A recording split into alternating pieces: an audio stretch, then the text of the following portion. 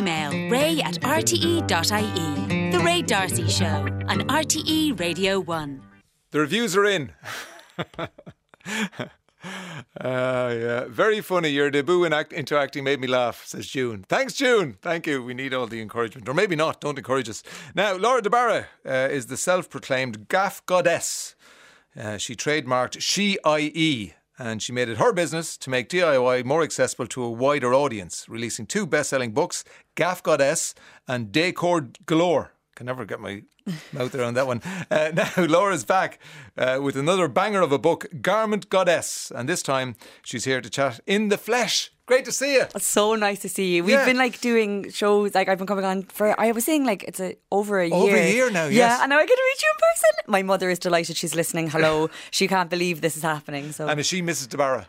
She goes by Barry. I always go by my Irish version because I'm working in the UK, and one of my uncles said to me, don't you be using, always use the Irish version. So and all the Barrys stroke de Barras are from Douglas and Cork. We are, yeah. Yeah. How many's in the family? There is 4 kids. Oh, right. Yeah, I can still call us kids, yeah. Now, the new book is Garment Goddess, and it is, not my word, but Barbara Rose's word, a banger. It's brilliant. It's a reference book for anybody who wears clothes. Yeah. And we all wear clothes. Yeah. Barry Keoghan, of course, he doesn't wear them that often. But Thank God. Yeah. It's like my first book, Gaff Goddess, where it's a reference book, but it's also just like the interior books I do. I'm not telling you how it should be. I'm not telling you how to dress, what you should look like, what size, all that kind of stuff. I'm just helping you. My background's in fashion, production and design and manufacturing. And I'm giving you, because I think everyone's frustrated with the quality of clothes at the moment, and I'm helping you spot low quality. Section 1, how to buy well. Section 2, how to care for the clothing. And Section 3, how to repair. Right. So it's kind of like a Bible for the home, but it's focused on the wardrobe. I'm fascinated by how the world, and it's, Western world, got itself into this fast fashion problem. And it happened very quickly. It happened fast, didn't it? Yeah, it's why I left fashion, actually. I was working in a high street supplier, and we went from, you'd pore over all of the catwalks and you'd figure out what's trending next and what's going to be the next thing. Even though we were designing for just high street stores, that level of design still went into it. And around 2014, 15, 16, over those, that was about a couple of years, it was stop all that. We're just responding to social media trends now, micro trends. Somebody's come out wearing this jacket. We need to get the exact same jacket in, dress like a celebrity, wear it once. It was so overwhelming, and you're just creating landfill. But to get that in that quickly, you have to reduce quality. Yeah. And then it just slowly took over, just like crap clothing, but you're paying more for it. In the long run. Yes. See, this is a problem. I think this is a problem because when people say, well, you should buy, statement items and all that, and ones that you're going to wear for years, that's all well and good if you can afford, because quality costs money. Exactly. And then, very cheap clothes are expensive to own because they don't last as long and they can fall apart. But one thing I'd always say about fashion is it's very snobby, and it tells you, it's very sizist. And then if you're on a budget, or sizing is a massive thing, or where you are, accessibility to it. I don't like that kind of snobbery with it. You can still be in a store. I used to design, for example, for a high street store that's very, very cheap. It's known for being very cheap, but they have some quality garments because they still look after the customer whose budget is there. It's the fashion items and the fast-moving fashion that we're just exposed to so much. Now, we had a lady in before COVID, so that was in 2019, which is now 5 years ago. Oh my God, I've aged and she had a book on fast fashion. Yes. So we were talking about it then, that we couldn't continue to buy these cheap clothes at the rate we were buying them and filling up landfill. Has anything changed in those 5 years? I think the customer's mind frame has changed because we're fed up now. I think it was there, and the low quality was there if you were shopping in low quality. I think it was mainly I don't shop in Shein, for example, so I'm not exposed to that. And now it's affecting every single part of fashion. I'm sure someone listening right now is thinking, oh my God, yeah, I always buy this one white t-shirt from this one brand, and this year it's worse than ever. Right. I'm telling you, the quality, when I'm walking through shop floors now, menswear hasn't changed as much, but women's wear has just gone out of control. And you make the point that they will produce what people want. Yes. So if people want higher quality, then the manufacturers will produce it. Yeah, and the most simplest way to put it, I never think that the onus should just be on the buyer, because they shouldn't be producing the crap that they give us anyway. But what we used to do working in fashion, every Monday there's a meeting on bestsellers of the previous week, and then let's say there's style ABC. If they say A hasn't been selling, the customer has been picking it up, stop the press immediately. Like, stop producing this. We are not putting this on the shop floor. Where do we think we went wrong? They'll assess it. This is selling through. It's going really, really quickly. Quickly produce more. Like, it's done on a weekly basis, almost like daily for some brands. So if you just shun the bad quality, they're going to have to pick it up a bit. Right. So at the beginning of the book, you introduce us to all the various fabrics, natural fabrics versus synthetic, and you would always go natural, I presume. As much as possible, you've got to think about the intention of the garment. If you're going into a gym, you're not going to be wearing 100% cotton because it'll get laden down with it. But if you want to buy something that you can wash often and it's going against your body and you want it to absorb and keep you cool, go for natural fibres. Right. And then sizing, you went into sizing as well. And that has changed over the years, hasn't it? Yeah, and it's unfortunate because sizing is also so psychological, you know, like menswear is measured in centimetres and inches, whereas women's is like this kind of vanity sizing. And there's a few tricks I have in the book, like how we used to buy when we wanted to buy a true size. When you're designing, you have to buy true size 12s for the sampling process. We used to measure, if you have a garment laid out flat and you just measure it straight across, if you measure the widest part of your body, I'm not going to say hips because it's not the widest part for everyone's body. It could be your chest, it could be your stomach, your thighs. If you measure around yourself and then half it, you just match that measurement to the widest measurement on the garment. Yes. So then that makes sense. Go for fit instead of size, you know, and it's very easy for us to say that, but I think sizing is kind of whack now. I wonder what the historical context of women having, 6, 8, 12, 14, 16 and men having, 28, 30, 32-inch waist. Well, I think as with anything with men, it's much more serious business if they're buying their clothes than the women. So give them a little aim to get into with their 6 and their 8s. You know what I mean? I think like menswear, when I worked in menswear, was taken very much more seriously with measurements. We needed their neck measurement. We needed their arm measurement. Women instead, they'd just be like, just one size. Yeah, and I think it look, we could go on about that for hours. And I think like in a way, people maybe don't even mean it anymore, you know, but it is something that we need to think about your fit, not your size. Does it fit you? Forget the size. Okay. And now buying online, you deal with that as well. Yeah, because look, most of us do, and it's for accessibility reasons. Okay. When I go online, it has a picture of some guy. Simon is wearing a medium. He's 6'3", and you look at Simon, and he's obviously a model, so he wears it a lot better than I'm going to wear it. But are those pictures of any use to us? And then they have the little details under it. They'll say true size and all that sort of thing. Yeah, they are. Like I feel like sometimes online shopping is like, oh no, and then you think you have to buy 3 of the versions to see which one fits me, and that is like really bad for sustainability in itself. Now, if you have to do it, you have to do it. So I take you through in the book like how to use those pictures to your advantage. There's key indicators in those pictures about quality and about how it will fit, and then also what you need to measure in yourself and how to measure, not how to figure out like all the sizes you are, but like the key parts you should be measuring to match the garments, that the measurements they give you as well. Right. And then also in the description, you should know by the time, because the book is like a journey. I go with you shopping and tell you what I'd be looking for. So you've already done that bit, and they'll be flash by the time you've read the first section. Bad quality will be flashing to you, and like fabric composition, you'll be like, it'll be under your belt, so you'll be just reading a quick glance and you'll be going, oh. Whereas if I was to tell you to read that whole thing without knowing, you'd be saying, what is all this information? And men's clothing tends to be of better quality than women's clothing. I wear a lot of menswear personally. Yeah, oh my God. Like today now I am a little bit more like women's feminine wear, but this is like a military jacket, like secondhand. Basically, because I was working in menswear, I saw firsthand the difference in quality. And like somebody said to me, oh, it's because men won't buy it. They won't buy low quality. And I just thought, where did this come from? I don't think that's necessarily true, you know. And my husband says it all the time. He's just like, it's so tricky with women's fashion. Like I can just go in and it's very simple for me to be able to just buy something of high quality. Women's wear, they spray fabrics to make them feel better. There's things that will reduce in quality after a wash, but like a lot of garments between men's and women's wear are the exact same. Like I wear a lot of crew neck jumpers. I always buy them in menswear. Go next time you're shopping, if you need to buy anything casual, right, go to the menswear section first and pick up a similar tip. It's a top tip. Sound the alarms.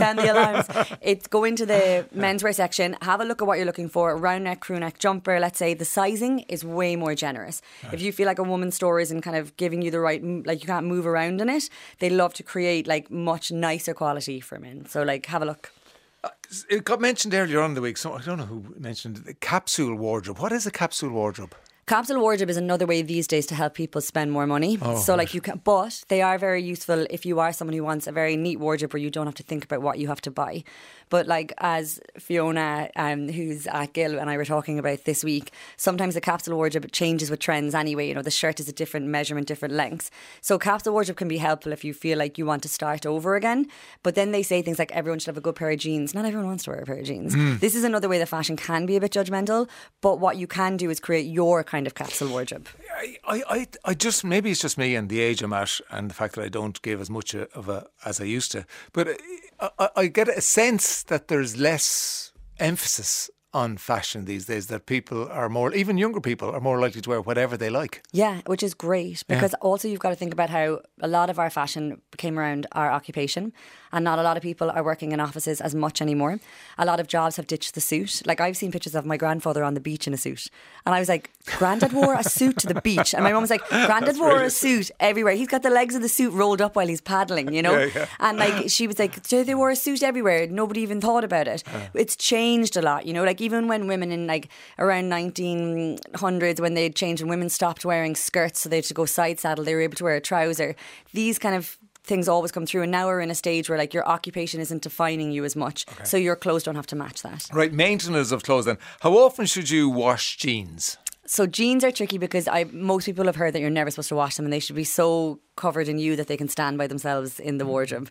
If you're into it, go for it. If it makes you happy. Like if it smells, wash it. Yeah, listen, and maybe you might like the smell, who knows. But I think with denim, they're usually talking there about 100% denim dyed in indigo dyes, and if you wash it, you will fade the indigo dye in it.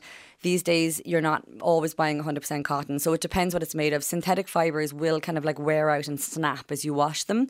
I wear jeans a lot for work. They're hard wearing. I'm doing a lot of DIY at work, a lot of building furniture. I'll buy true denim, 100% cotton, in a certain weave. There's a section on how to buy denim in the book because it's so tricky. And I'm not telling you how to buy denim that I like. It's how to help you figure out what you like in denim. And then if you're buying, what if you want your denim really skin tight and like stretchy? You want to make sure there's some elastane in there. What if you want to wash it often? Make sure it's not true indigo dye. But it'll help you in the book with that. This is the frustration, I say, of most people listening. So you find a pair of jeans that you like. You know, you're a whatever, 34, 32. You buy them in the shop, you try them on, it's great. Then you go, this is brilliant now, I can order them online. And you order the exact same model, the exact same size. The postman arrives, you're very excited to put on your new jeans. They don't fit. They've usually changed supplier, and that's what I used to be. We'd be the supplier, yeah. And different suppliers have different ways of doing it, and then also like they want to cut costs, so they've got to use a different fabric. Maybe they've reduced the size of their fit model. Like I've covered some of these things about why sizing changes, and a lot of the feedback of people who had early copies of the book were like, I had no idea it was that. Yes, you know, a lot of people. It's all in the book. Yeah, all in. Like, and it's interesting read. I think you mentioned there you do a lot of assembly of furniture. Yes. So you're the flat pack queen. I love flat packing so much. Like I put on Donna Summer or a Housewives podcast and just let me flat pack the day away. Which Donna Summer song do you put on? I love Last Dance. Oh yes. Do you know, like what a cracker. Like it's so good. And then also like she's got some really good ones. There's one that a famous fashion designer does his workout to every single morning, Rick Owens. Really good. And what is it? I'm looking for some Donna Summer here just to Bad Girls is also excellent. Yeah. The anthem. All of those ones around the 80s there. With Love's Unkind, Bad Girls. You said, what one did you say? Oh, Last Dance. There it is. We have it. It's really good. Now, that's a slow start, you see. It is. Yeah. So but then I've been listening to a load of doctors' orders at when I've been flat packing recently. It's such a banger. Doctor's Orders. Yeah, it's not Donna Summers, it's another artist, but it's what a tune. Right. What a tune. Okay, sorry. So that's we've done buying, maintenance, now repair. Do you sew? Do I sew? No. Can you sew? No. Do you want to sew? Can't be bothered. Well, you don't have to be. Like, not everyone's into it? You know? But like, isn't sewing sewing's a bit like flying a plane, I suppose. No, but the beginning and the end are the difficult bits. The middle bit is easy, isn't it? Yeah, because you're repeating something over and over. Yes. And it's like getting in the beginning bit, and then how do you end it? And I totally get that. And I have friends who are like, I've never had an interest in it because I feel like I don't want to get into the trickiness of it. But there's actually a lot of sewing tutorials in this book, just the ones that I feel people would use. I don't want to overwhelm and like go into darning and stuff like that. Or whatever. A button, things that happen. A zip. Yeah, a zip. Your high heel goes through the end of your trousers. You're on your way to a date. What am I going to do? I'm going to be tripping over. What will you think of me? Blah blah. So like you can do that. And I'm left-handed, so a lot of tutorials for me. I'm like, oh my God, having to reverse it in my head. So I've done it the way you can put the book upside down if you need to. And then it's all illustrated. I've illustrated everything so that people can understand it. Because I've asked friends of mine who never sew, will you try this? And they've been like, oh my God, I've done it. So I feel like it'll work for people who want to learn. Looking forward to getting Laura's book. I got Gaff Goddess after I heard her on the show, says Joan. Oh my God, I love Joan. Thank you. Yeah.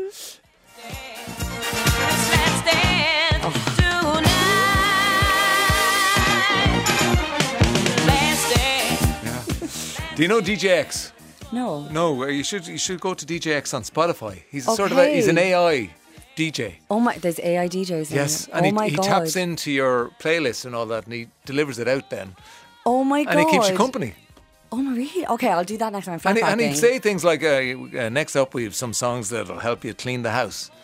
And he might start with, Oh my God. Okay, I'm going to look that up. DJX. You have Spotify. Yeah. Yeah, brilliant. Okay, so it's all there. Garment Goddess, Laura de Barra, how to buy, care for and increase the lifetime of your clothing. You launched it last night and you made your own outfit. Yeah, I did. I think because it was a big event and like after studying fashion and having the skills, I just wanted to have a special outfit, you know? And it was lovely. Like my grandmother taught me to sew and she would have been like, make your dress for the evening. Like, of course you'll make your dress. So it was really nice. It was lovely to describe it to us. So it was a skirt and top so that I can like wear them separately and get more wear to them. Down to the floor, it was cotton suiting material I buy in this fabric warehouse up the road from me in London, £2.50 a metre. Right. If anyone wants the name, let me know. And then a big wide sleeve and a bit of gold attached into it as well. Brilliant. It was fun. It was based on this Tom Ford collection in the 90s that I loved. So. And I believe everybody wanted to talk to you about dresses, particularly dresses with pockets. Yeah, we are left to rot as women when it comes to pockets. Like, do you ever see a girl just holding loads of stuff in her hand? I think it's down to us having no pockets. I have a men's jacket and there's 6 pockets on the inside. So, like, that's another advantage of men's where you get loads of pockets when you wear it. Right. Loads. Like they give you extra. See, I would have thought a dress with pockets was because when you put things into pockets, it misshapes the garment. Depends on the type of pocket. You could have a patch pocket. You could have an inseam pocket. Right. You know, like it's all different. And when something is really well produced, they will think about when you're designing, what are they doing here? They're probably carrying a mobile phone. Let's put the pocket on the back. Let's not put it on the hip, etc. We have it every which way, don't we, us men? No, I wouldn't say that either. Because I don't think. No, I think most men wouldn't want it to be like that. I think just with fashion, they never changed it back in the day. And I think like anyone, like my husband would be like, God, this is ridiculous. You know what I mean? I think most, like 99.9% of people would be like, you know, whereas producers just haven't thought about it. They're still going the same way. I think we're heading towards, now this is not like in 50 years' time, we're heading towards androgynous wardrobes. Yeah, I mean, I wear so much menswear. Yeah. And I think style has changed. Like, we don't have to get as dressed up for certain occasions anymore.